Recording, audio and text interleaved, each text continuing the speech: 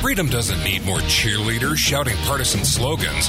It needs thoughtful, principled disciples of liberty. Deep down, we all know that freedom and liberty matter. This is where we discuss why they matter. It's time to elevate the discussion. Welcome to the never-ending quest for clarity. This is Loving Liberty with Brian Hyde. Hey, welcome to the Loving Liberty program. If you would like to join the conversation this hour, you can do so at 801-331-8113.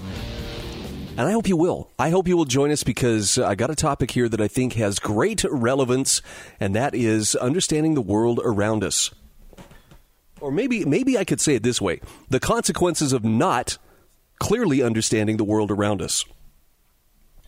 Paul Craig Roberts is a regular contributor to LewRockwell.com. And he has an article on there today called "We Are Jeopardized by the Creation of False Realities." And he starts out with a quote from George Orwell, which I think is just perfectly appropriate. Orwell says the most effective way to destroy people is to deny and obliterate their own understanding of their history. I mean, it makes sense, right? You detach people from their history. You keep them ignorant of how did we get here? How did we arrive at this place in time? If they don't know, then they're, I think it was Tacitus who talked about people who don't understand history end up being like little children, constantly having to be told by someone else, well, this is how we got here. It's essential to know it for yourself. And Paul Craig Roberts puts it this way. He says, in America today, it's difficult to tell the truth without being accused of a variety of sins and marginalized. So when speaking truth is no longer effective, there is no purpose in speaking it. That's the reason truth tellers are being marginalized. It's a way of shutting down truth, which of course makes it easy for the ruling oligarchs to control explanations in order to achieve their agendas. Now he gets right to the chase here. He says identity politics is hate-based. It's no different from Marxist class war.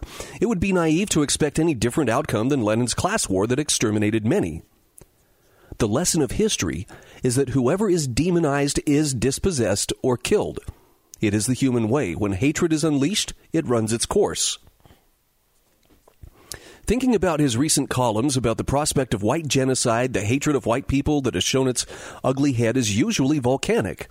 How else to explain the national eruption of hate speech by the media, websites, Democratic Party, and universities against President Trump and white people the minute the El Paso shooting was reported? There wasn't any disagreement except Tucker Carlson, and he was sent on vacation for saying that white supremacy is a hoax. White supremacy is a hoax. Why was the hoax created if not to be used to demonize white people? If people, including many whites, were not believers in this hoax, how could Carranza, the Mexican-American who heads the New York City public school system, use the public school system to conduct a campaign against toxic white supremacy culture? Here we have public money to cleanse America of what he calls white toxic culture. So how are whites supreme when white values are being cleansed out of the culture? Why is the New York Times committing itself not to better news reporting after the Russiagate fiasco, but to, to reframing America as a racist country starting in 1619? To intelligent people, this sounds silly, but to the New York Times, this is real. The executive editor of the New York Times sees it as the Times' duty to demonize Americans of British and European descent and to misrepresent them as racists who built a country on slavery. Now, the New York Times executive editor, Dean Baquet, told the Times employees that the Times was shifting its focus from Russiagate to Trump, the racist.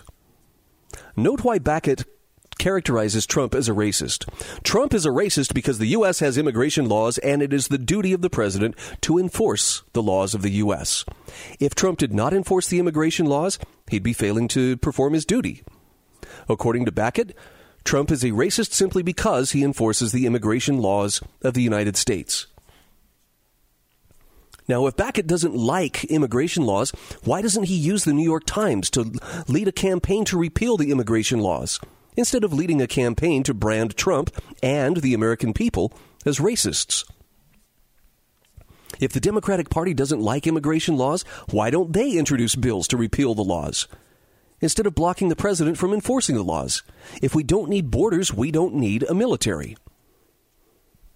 Paul Craig Roberts says what the New York Times should be writing about is the creation of hate in America and its own contribution to the creation of racial and gender hate that divides the American people. And then he asks the question, why is the New York Times preaching hate? Why is the New York Times a propagandist for hate preaching identity politics? The ideology of the Democratic Party and the liberal progressive left when it's supposed to be a newspaper. Different peoples can live together peacefully, as Jews, Christian, and Muslims did in some parts of the Middle East, until the Israeli Zionists radicalized the Arabs. When extremists and troublemakers arrive on the scene, everything changes. South African whites and blacks were more or less coexisting under black rule until a second black party appeared and fought for power by advocating more punitive measures against the white population. In the American South, relations between whites and blacks were put on the wrong foot by Reconstruction. For Northern fanatics who hated the South, Reconstruction wasn't about restoring infrastructure and food production. It was about reconstructing white people who had been demonized and reconstructing their demonized society. The history of Reconstruction was written by the victors and hides the abuse of Southern people that led to the rise of the KKK as a resistance movement. The North was so intent on punishing the South that the North neglected the harm Reconstruction did to race relations in the South. The Jim Crow laws that segregated the races were passed in the immediate aftermath of Reconstruction and reflected the South's bitterness from Reconstruction. For 12 years, Southerners had experienced life under black rule, supported by the Union Army, and they had experienced humiliations encouraged by vindictive Union officers. Jim Crow laws were the unintended consequences of Reconstruction. Now, I'm going to pause right there for just a moment and ask, have you ever heard such a thing before? I don't think I've ever heard anybody put it that way. And yet, it makes perfect sense. I think it's a very solid and truthful example. But I don't think you'd hear many people in so-called polite society talking about that. As time passed, Paul Craig Roberts writes, whites and blacks began building workable relationships. White bitterness had faded. The races were more or less getting along until the holier-than-thou Northern liberals arrived preaching hatred in the 1950s and early 1960s and bringing another Reconstruction. Parents in the South with school children experienced forced school desegregation as a second Reconstruction. Suddenly, kids who could walk to school in 10 minutes were being bused for hours into unknown neighborhoods so that black kids could go to school with white kids. The Northern liberals' idea that blacks could only succeed by being associated with whites always sounded very racist to me, says Paul Craig Roberts. Regardless, the result was the destruction of public school education. Homogeneous classrooms filled by students of roughly the same motivation and values were replaced with towers of Babel, full of different classes, races, motivations, and values. Standards had to be lowered to accommodate such an uneven mix. Teachers lost control of classrooms. Parent-teacher associations ceased to function as schools became distant from home. This destroyed any cooperation between parents and teachers, and they became enemies instead of allies. Discipline broke down, police became a fixture in public schools, the many differences in students intensified bullying and fomented racial antagonism. Kids lost free time to long bus rides. Now, he says, when I look at public education today compared to the one I got, there's no resemblance. We were taught to think for ourselves and that a free country required free minds. Today, a free mind is the last thing a public school permits. The Northern liberals did not understand or care to understand that Southern schools were neighborhood schools. And neighborhoods were segregated not by race but by economic class. Middle-class kids went to school with middle-class kids. They didn't know rich kids or poor kids. There were some integrated Southern schools in poor neighborhoods. Remember the Little Rascals? There were some integrated Southern neighborhoods. In fact, he says he lived in two, the New Orleans French Quarter and Old Town Alexander, Virginia. segregated water fountains and buses had their origins partly in Jim Crow laws and partly in medical reasons and practical considerations. Infectious diseases were a problem prior to antibiotics. Blacks, being generally poorer, lived in less sanitary conditions. The separation of water fountains was a measure to reduce the transmission of infectious diseases, as were laws prohibiting spitting in the street. Now, these laws might have been medically ineffective, but they reflected beliefs at the time. And he says by his time, it was simply established practice, and no one thought about it. Why is it a privilege for white people to have their own water fountains, but not a privilege for blacks to have their own water fountains? This is some pretty bold stuff from Paul Craig Roberts. Can you imagine a commentator on any of the major networks talking about something like this? And I'm not saying you have to agree with him. I'm just saying he's bringing up some ideas and some possibilities here that I think many of the guardians of what we're supposed to think would find verboten. We'll come back to his commentary right after these messages.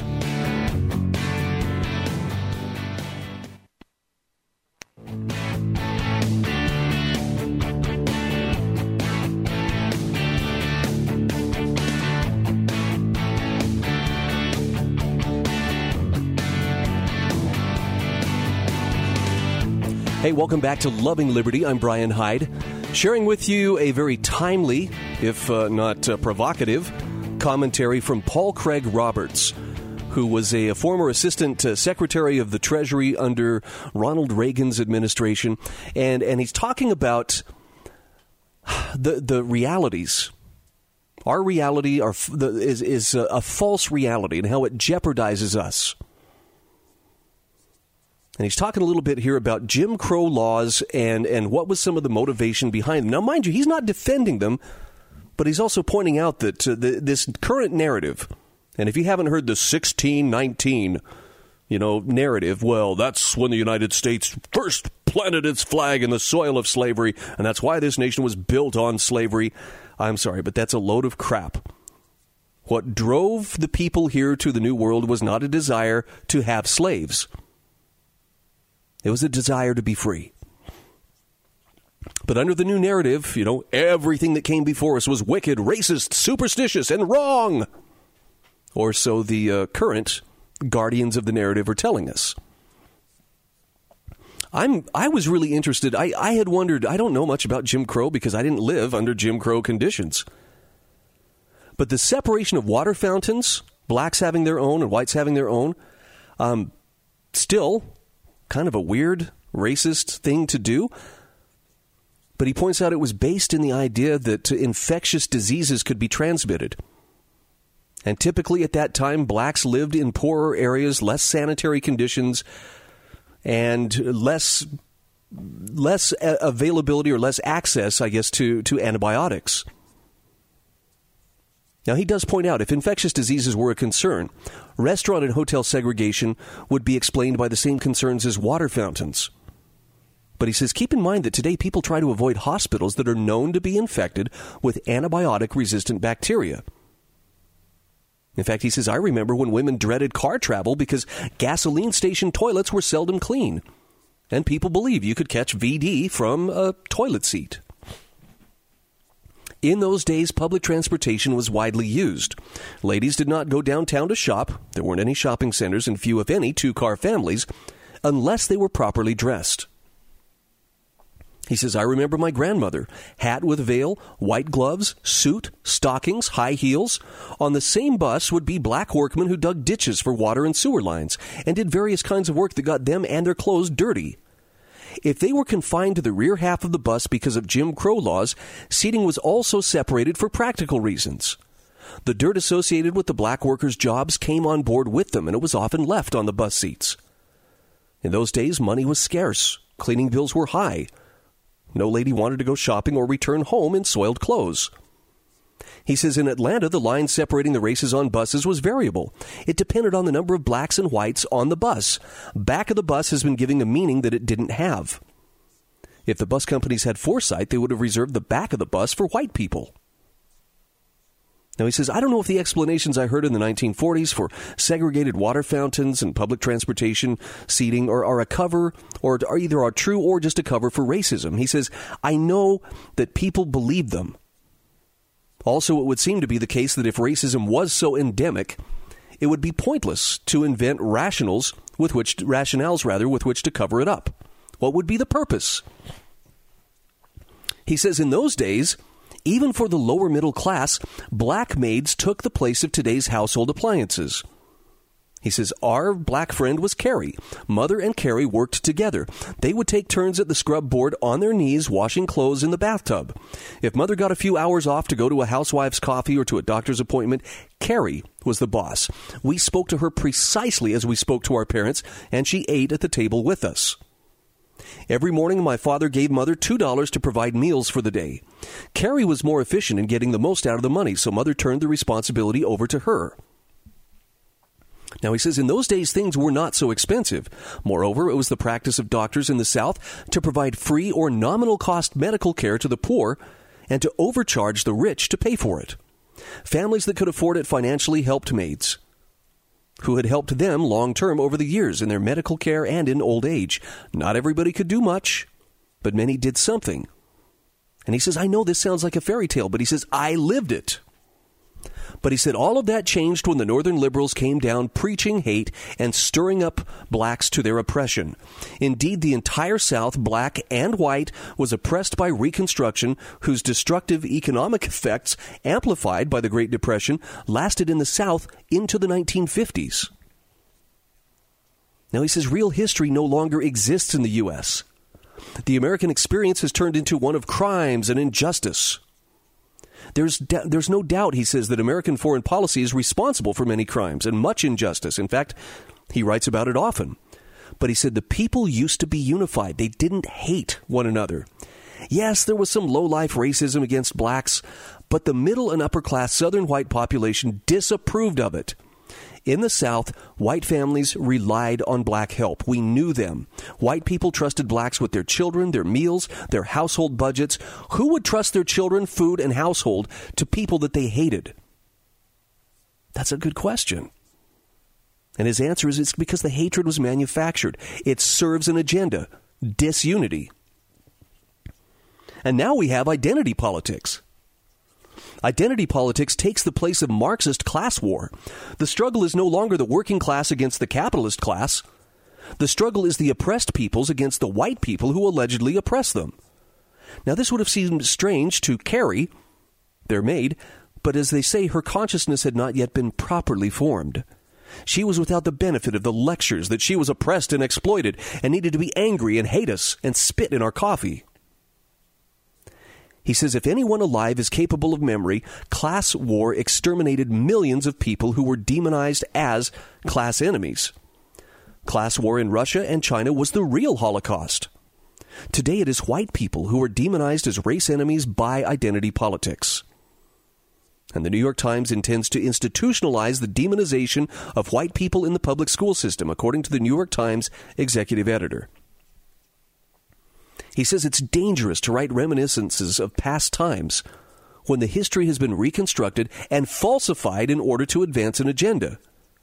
His memories of their maid Carrie, neighborhood schools, and reasons for segregated water fountains and separation in bus seating are not an apology for segregation. He says, I'm not apologizing for anything. I'm just remembering how things were. He says, when I was at Georgia Tech, I helped to bring a tech student contingent to Atlanta University to work with Julian Bond and Lonnie King to organize Atlanta's first civil rights march. Now, police dogs were not set on the march, and no one called us communists. Atlanta was too sophisticated for that. Restaurants were tired of having to turn away black customers. And he says at Georgia Tech, we were tired of having to have our few dark-skinned Arab and Indian foreign students wear their turbans and national headdresses so we could get them into segregated movie theaters. Antibiotics existed, so did some two-car families, and shopping centers were beginning to spring up. Public transportation was in decline. Blacks were starting to get middle-class jobs. Segregation was self-unwinding. The last segregationist who ran for mayor of Atlanta, was defeated by the white business community. At this point, Northern Reconstructionists arrived again to poison the relations between the races. So he says a reader might ask, if white Southerners weren't black-hating, racist white supremacists, why did Alabama Sheriff Bull Connor sick dogs on black protesters in 1963? And Paul Craig Roberts says, well, we can actually draw up a list of reasons. 1, he was a racist who wanted to keep blacks in their place. 2, he was a police officer whose authority was challenged. As you know, the most dangerous thing anyone can do today, regardless of race, age, or gender, is challenge the authority of police. Unless you want to risk being tasered, beaten, shot, or arrested. Number 3, he regarded the protest as the beginning of a second assault by the North on the South, the beginning of a second Reconstruction.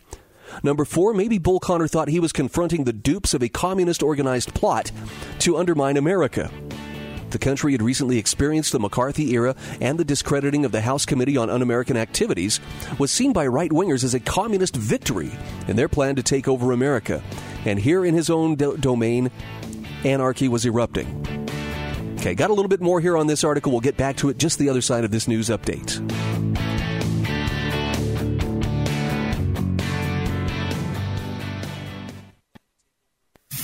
Timely, credible, thoughtful discussion. This is the Loving Liberty Radio Network.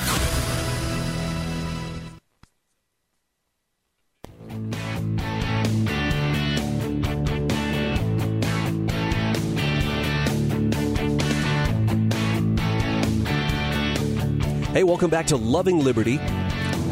Brian Hyde at your service today. I'm sharing with you a pretty provocative article from Paul Craig Roberts about how we are jeopardized by the creation of false realities. And this has some pretty touchy stuff in here because he takes on identity politics, and he takes on this idea that America is the most racist nation ever, founded on racism in 1619, blah, blah, blah. But he has some points really worth considering. I'm not going to tell you, boy, he's got this right and you better believe it. I'm just telling you, he has some points worth considering. He says, in fact, he was going through, as we went to the break, he was listing off some of the reasons. Why would Alabama Sheriff Bull Connor sick dogs on black protesters in 1963 if white Southerners weren't a bunch of black-hating, racist white supremacists? And some of the possible reasons could be that, yeah, he was a racist who wanted to keep blacks in their place. It could have been that he was a police officer whose authority was being challenged, or that he regarded the protest as the beginning of a second assault by the North on the South, the beginning of another Reconstruction, if you will. It could also be that he thought he was confronting, dupes of a communist organized plot to undermine America. There's also the possibility that Bull Connor wanted to run for higher office and thought that a strong stance against Northern interference would help him in his bid for election. Or it could be that he was just too unsophisticated to understand that blacks had legitimate complaints and had the constitutional protection to express them. Now listen to this. Paul Craig Roberts says, in fact, all of these factors might have played a role. When confronted with protests, the police never know where that protest is going. If the police lose control, they're blamed for the mayhem that results. What's the difference between setting dogs on protesters and shooting protesters with rubber bullets and tear gas canisters? Now, keep in mind, in those days, in Bull Connor's day, police forces were small. They weren't militarized. There were no SWAT teams or tanks or fully armed police with military weapons wearing bulletproof vests and standing behind shields. So he says perhaps we could add to the above list the possibility that the dogs were used as a supplement to a small force of unprotected police armed only with revolvers or shotguns. He says topics such as these about which I'm writing are monopolized by people with agendas who want to denounce, not understand. He says Bull Connor made a mistake, but I don't know why he made the mistake. And he says I don't know how we can know anything when the overriding motive is to denounce and to demonize. Paul Craig Roberts writes it's entirely possible that segregation had unintended consequences and fomented racism. It would be helpful to know, but he says we're treading on forbidden knowledge. Northern liberals have a penchant for looking down on Southerners as the Northerners mistake their own prejudice as proof of their moral superiority. Today, blacks have the same stake in their victimization as Jews have in theirs. This makes it unlikely that there is any room for accounts that don't support victimization. Fine, we might say, or not say, but what about voting? Blacks didn't get to vote, or they don't get to vote. Well, that ended half a century ago. Atlanta elected a black mayor in 1973. That was 46 years ago. And has had a black-led government ever since. A remarkable feat for people who don't get to vote. But he says, let's assume that blacks didn't or don't get to vote. Why do we think voting matters? What good has voting done the white working class and the white middle class? A rapidly declining majority of the population, but still the majority of the population. Did voting stop their jobs and careers from being offshored to Asia?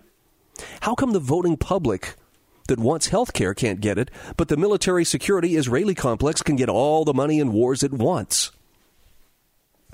How come the people want more environmental protection, but the existing protection is being dismantled?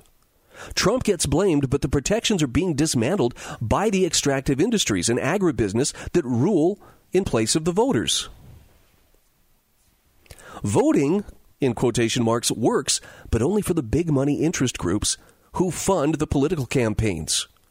The vote of the timber, mining, energy lobby, or the vote of the military security complex, or Wall Street, or even the Israeli lobby exceeds the vote of the entirety of the voting population. When Americans vote, all they can do is provide cover for the powerful interest groups who are ripping them off behind a mask of democracy and voting. How come blacks can change things by voting when whites can't? Nowhere in the Western world does voting work. The British people voted 3 years ago to leave the European Union, but they're still in, with diminishing prospects that the British government will ever abide by the people's vote. He says it's generally assumed that segregation only existed in the South, but in fact, there was segregation in the North and in the federal government. In the years leading up to World War I, the administration of Liberal President Woodrow Wilson segregated federal offices and established racially separate lunchrooms and toilet facilities in cabinet departments. The United States military was officially segregated till 1948 and remained segregated to some extent until after the Korean War. The lie that segregation is a uniquely Southern institution is one of those whips used against the South by holier-than-thou Northern liberals. But he says the North likes to play down its own racism by magnifying racism in the South. Paul Craig Roberts says, what I have learned over the decades that I have spent explaining events as an assistant secretary of the U.S. Treasury, as a professor in the classroom and lecture hall, as an editor and columnist for the Wall Street Journal, Business Week, Scripps Howard News Service, Creator Syndicate, columnist for European newspapers and magazines, and the principal writer for his own website, is that very few want to know. It's too much trouble. And it takes too much time for people to inform themselves. They haven't the stamina to learn that they have been hoodwinked. They prefer to be amused and to have their existing beliefs confirmed. Gossip is more interesting to them than facts. And one consequence is that people have lost the ability to tell the difference between fiction and fact. And this creates a perfect world for governments to be free of control by citizens. Control passes to organized interest groups and oligarchies who control the explanations. Truth becomes whatever serves their agenda. Truth is what the insouciant, brainwashed population hears on the news. He says in the United States today, indeed throughout the Western world, the best way to destroy yourself is to tell the truth.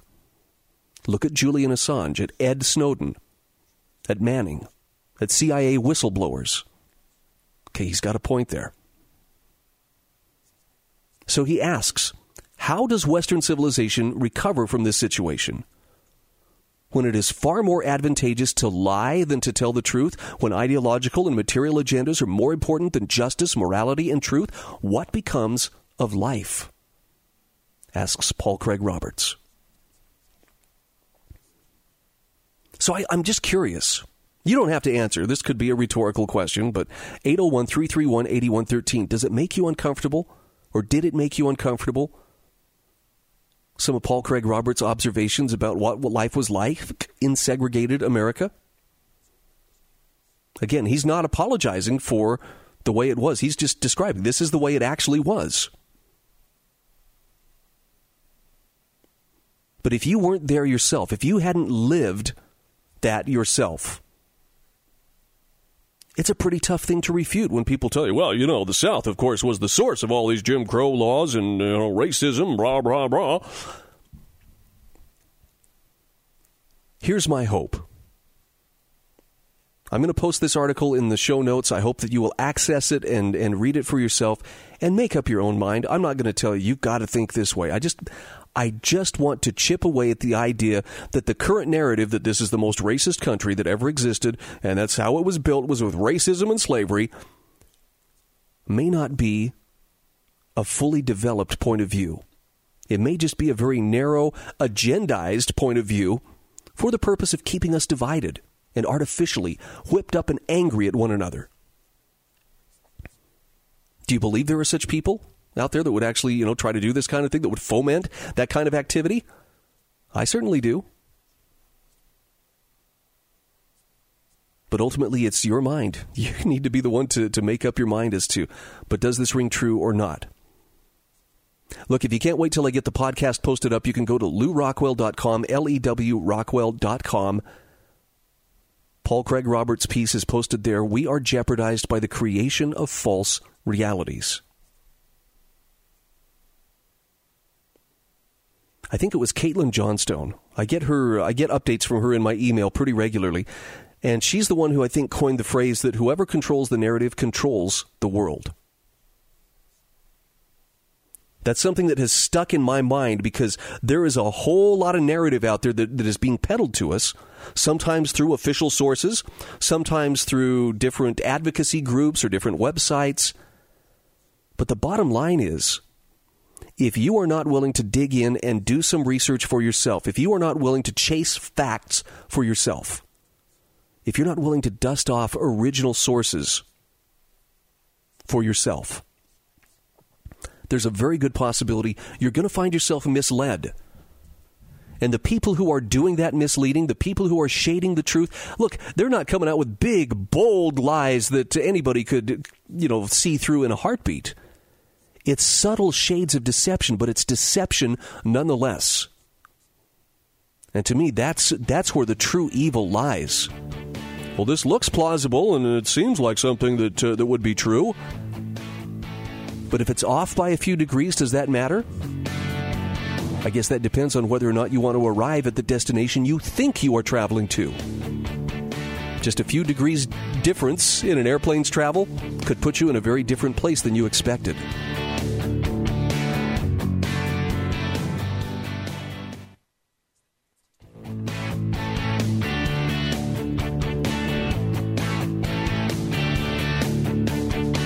Hey, welcome back to Loving Liberty. Want to mention that one of our sponsors here on the Loving Liberty Radio Network is Ammo.com. I bet you can't guess what they sell. They actually have every kind of ammo you could possibly want or need. From the premium top-shelf self-defense ammo down to cheap, surplus, plinking ammo, and everything in between. But I'll tell you what, it's worth your time to go online. Buying ammo online has actually become one of the best and easiest ways to really seek out the bargains. Ammo.com has everything. Rifle, shotgun, rimfire, handgun, whatever you're looking at, they've got it at great prices. And they're one of our sponsors, so it would mean a lot to me if you would check them out. And by the way, look at the articles. They've got a great little library tab on their website, ammo.com. Check them out. Stock up on physical as well as intellectual ammo. You'll be glad that you did. All right, we're going to finish up the program today talking about heroes, more specifically, the myth of heroism. This is an article by Stephen Davies on the American Institute for Economic Research website, AIER.org. And here, Stephen Davies says, recently the heroic and the hero have become fashionable once again. Movie theaters seem to be showing nothing but film adaptations of superhero comic books. In popular fiction, genres such as fantasy and science fiction, heroes and conventional heroic narratives are very, very common. Now, the concept of the heroic and the hero is a very old one and may even derive from structural features of the human mind, if Jung was correct. But it can take different forms, however. And this is relevant for the way we think about and understand the modern world and human society. It's particularly important for individualist liberals. And by the way, he is using that in the sense of a classical liberal. Stephen Davies writes, there are a number of work by mythographers and historians of religion such as Joseph Campbell and Mircea Eliade that examine the commonest conception of the heroic and narratives that it gives rise to and in which it's articulated. And he says, in this account, the essence of the heroic is the performance of deeds and achievements that are beyond the ordinary or mundane. In addition, these deeds are of significant import. They save the world or a nation or cause from disaster or destruction. And they bring some kind of a huge benefit to people in general, hence the recurring narrative of the culture hero who brings humankind the benefits of things such as fire or grain. The hero, who may be male or female, is a special kind of person with qualities and capacities that are beyond the normal. All this produces the classical hero narrative, which is found in cultures around the world. The hero typically has a mysterious or unusual birth. They do not know who their father is and are brought up unaware of this until a specific point in their life when they become aware of it.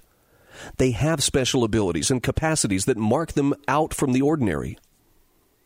And they have a destiny or purpose that only they can fulfill.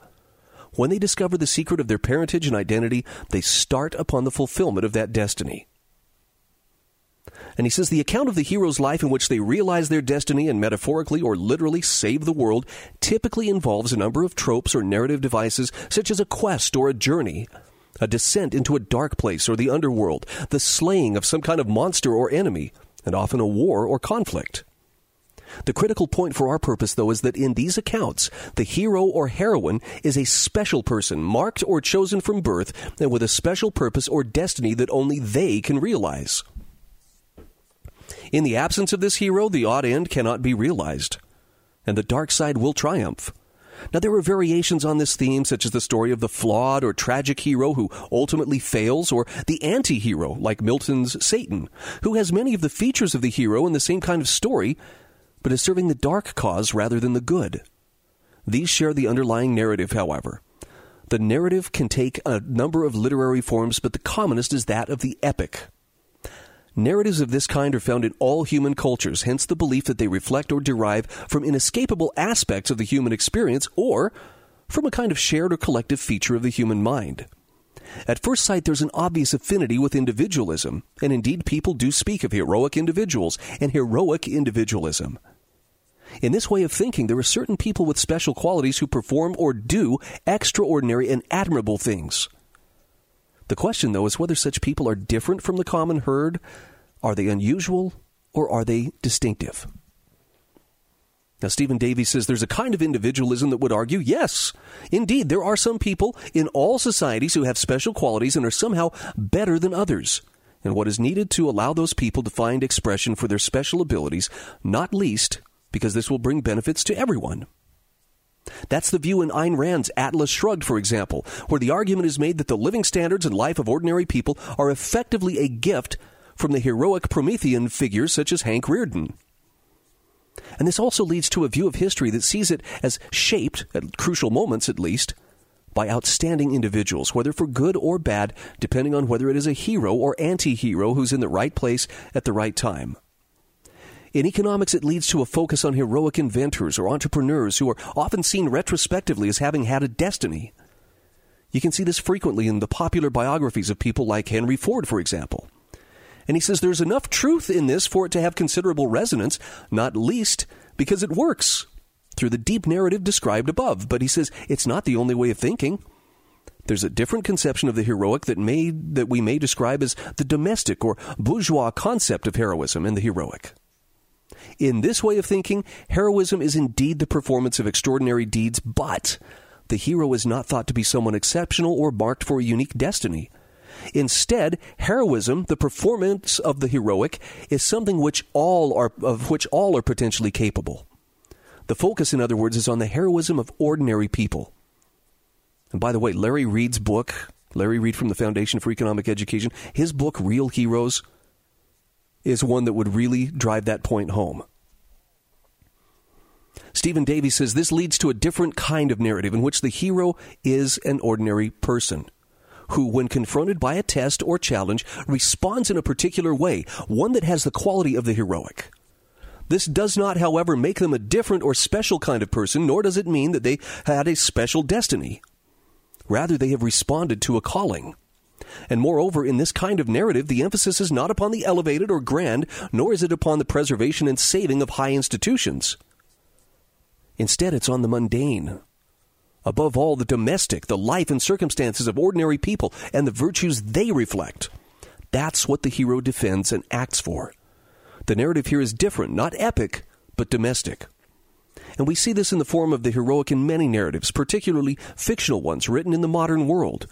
It's, for example, one of the themes of George Eliot's Middlemarch, captured very powerfully in the closing sentence of that work. Another now classic exposition is in J.R.R. Tolkien's Lord of the Rings. In that work, Tolkien, who was, of course, a professional scholar of the mythical, gave Aragorn all the features of the hero that are described earlier. The narrative of Aragorn's life in the book conforms very closely to the traditional heroic epic. However, it is, of course, not the central narrative of the work, but a subordinate one. In fact, we don't find key details in the main part. We have to get them from an appendix. One of the central messages of the work is the limitations of the conventionally epic and heroic. The main story is how an ordinary person is presented with a challenge and in rising to it achieves the quality of the heroic. In addition, the ultimate opposition in the work is not between the kingly and the elevated world of the Númenóreans and elves on one side and the Dark Lord on the other. Rather, it's between the world of Sauron, an impious attempt to remake the world, and the cozy and above all domestic world of the Shire. That's why the book finishes not with the fall of Sauron and the return of the king, but with Sam Gamgee returning to his home, where his wife puts his baby girl in his lap, and he says with a great sigh, "Well, I'm back." It's the domestic and ordinary that produces heroism and is saved by it. What an interesting take from Stephen Davies. I'll post this in the show notes. Now, I'm going to share just a brief little example of another kind of heroism. Yesterday, I got word that a friend of mine, her and her husband lost their little boy. I think he was about 3 months old. He was born with a genetic defect. I think it's called trisomy 18. It's a chromosomal disorder. Kids who are born with this are not expected to live beyond just a few weeks. He made it for 3 months and was actually improving, defying the odds. Yesterday, he spit up, he choked on it, and they were not able to save him. It was heart-wrenching, to say the least. But what makes this heroic to me is his parents, from the time this little boy Trevor was born, have shared his story, have shared his image, have shared him via social media. And I look at the responses of the people who, were offering sympathy and encouragement, prayers and support to this family. And I think that little tiny innocent life touched and affected more people than I think anybody would believe if they hadn't seen it for themselves. Well, I'm here to tell you, I saw it for myself. I felt it for myself. And I think that that little life, brief as it may have been, impacted people for the better in ways that we're only beginning to recognize. So my point here is don't discount the heroic. It's not always something that makes headline news. Timely, credible, thoughtful discussion. This is the Loving Liberty Radio Network.